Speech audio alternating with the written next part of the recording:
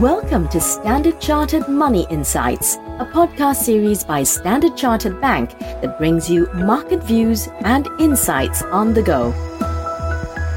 Welcome to Cut to the Chase. Today is Wednesday, the 7th of June. I'm Daniel Lam, your host for the podcast. One of my colleagues thought that Gordon Gekko said, "Why earn trillions when you can earn billions?" Well, for those of you who watch many movies, you must know that Dr. Evil from Austin Powers said that line. It would be very difficult to imagine Gordon Gekko saying that kind of line, being infamous for his greed is good mantra. Now, some investors who've been making profit in this Nasdaq 100 rally may be contemplating if they should be getting quote-unquote greedy and add further to US technology sector. They must be assessing what factors may pop this bubble.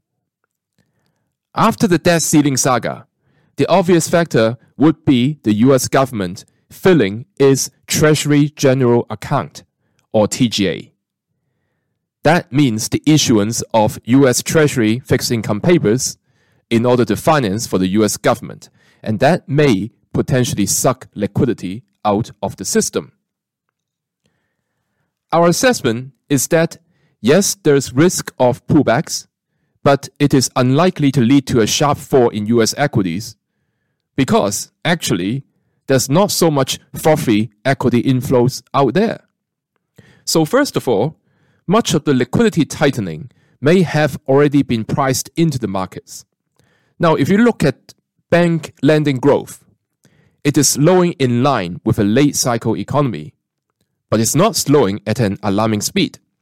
Actually, in general, this is a feature in US data, i.e. they have been slowing, but they're slowing at a measured and non-panicking way, which is getting reflected in the relatively low volatility in US equities. Secondly, in previous episodes of TGA refilling, positioning in US equities were low, very similar to the current positioning, and they actually rose during the refilling, i.e. investors using the supposedly liquidity draining event to add to US equities. Thirdly, a large part in US technology stock really was due to short squeeze and long-short hedge funds buying via out-the-money calls.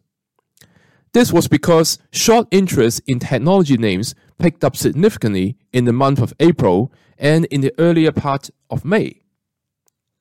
Now lastly, and that to me is a bit of a surprise, retail investors have only been buying technology stocks very modestly, certainly far from the scale that we saw them buying back in the first quarter of 2021. So investors may consider slowly locking in some profit and rotating into other regions, such as Asia ex-Japan and Japanese equities, but they do not necessarily have to get out of the US technology stocks en masse, because the technical factors that we showed above are still supportive. That is all from me for today. As always, if you enjoy this podcast, please don't forget to rate and like it. Thanks for listening, and we wish you a happy day ahead.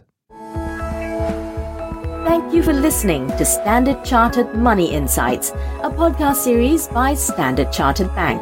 For more details on the latest market insights, subscribe to Standard Chartered Money Insights.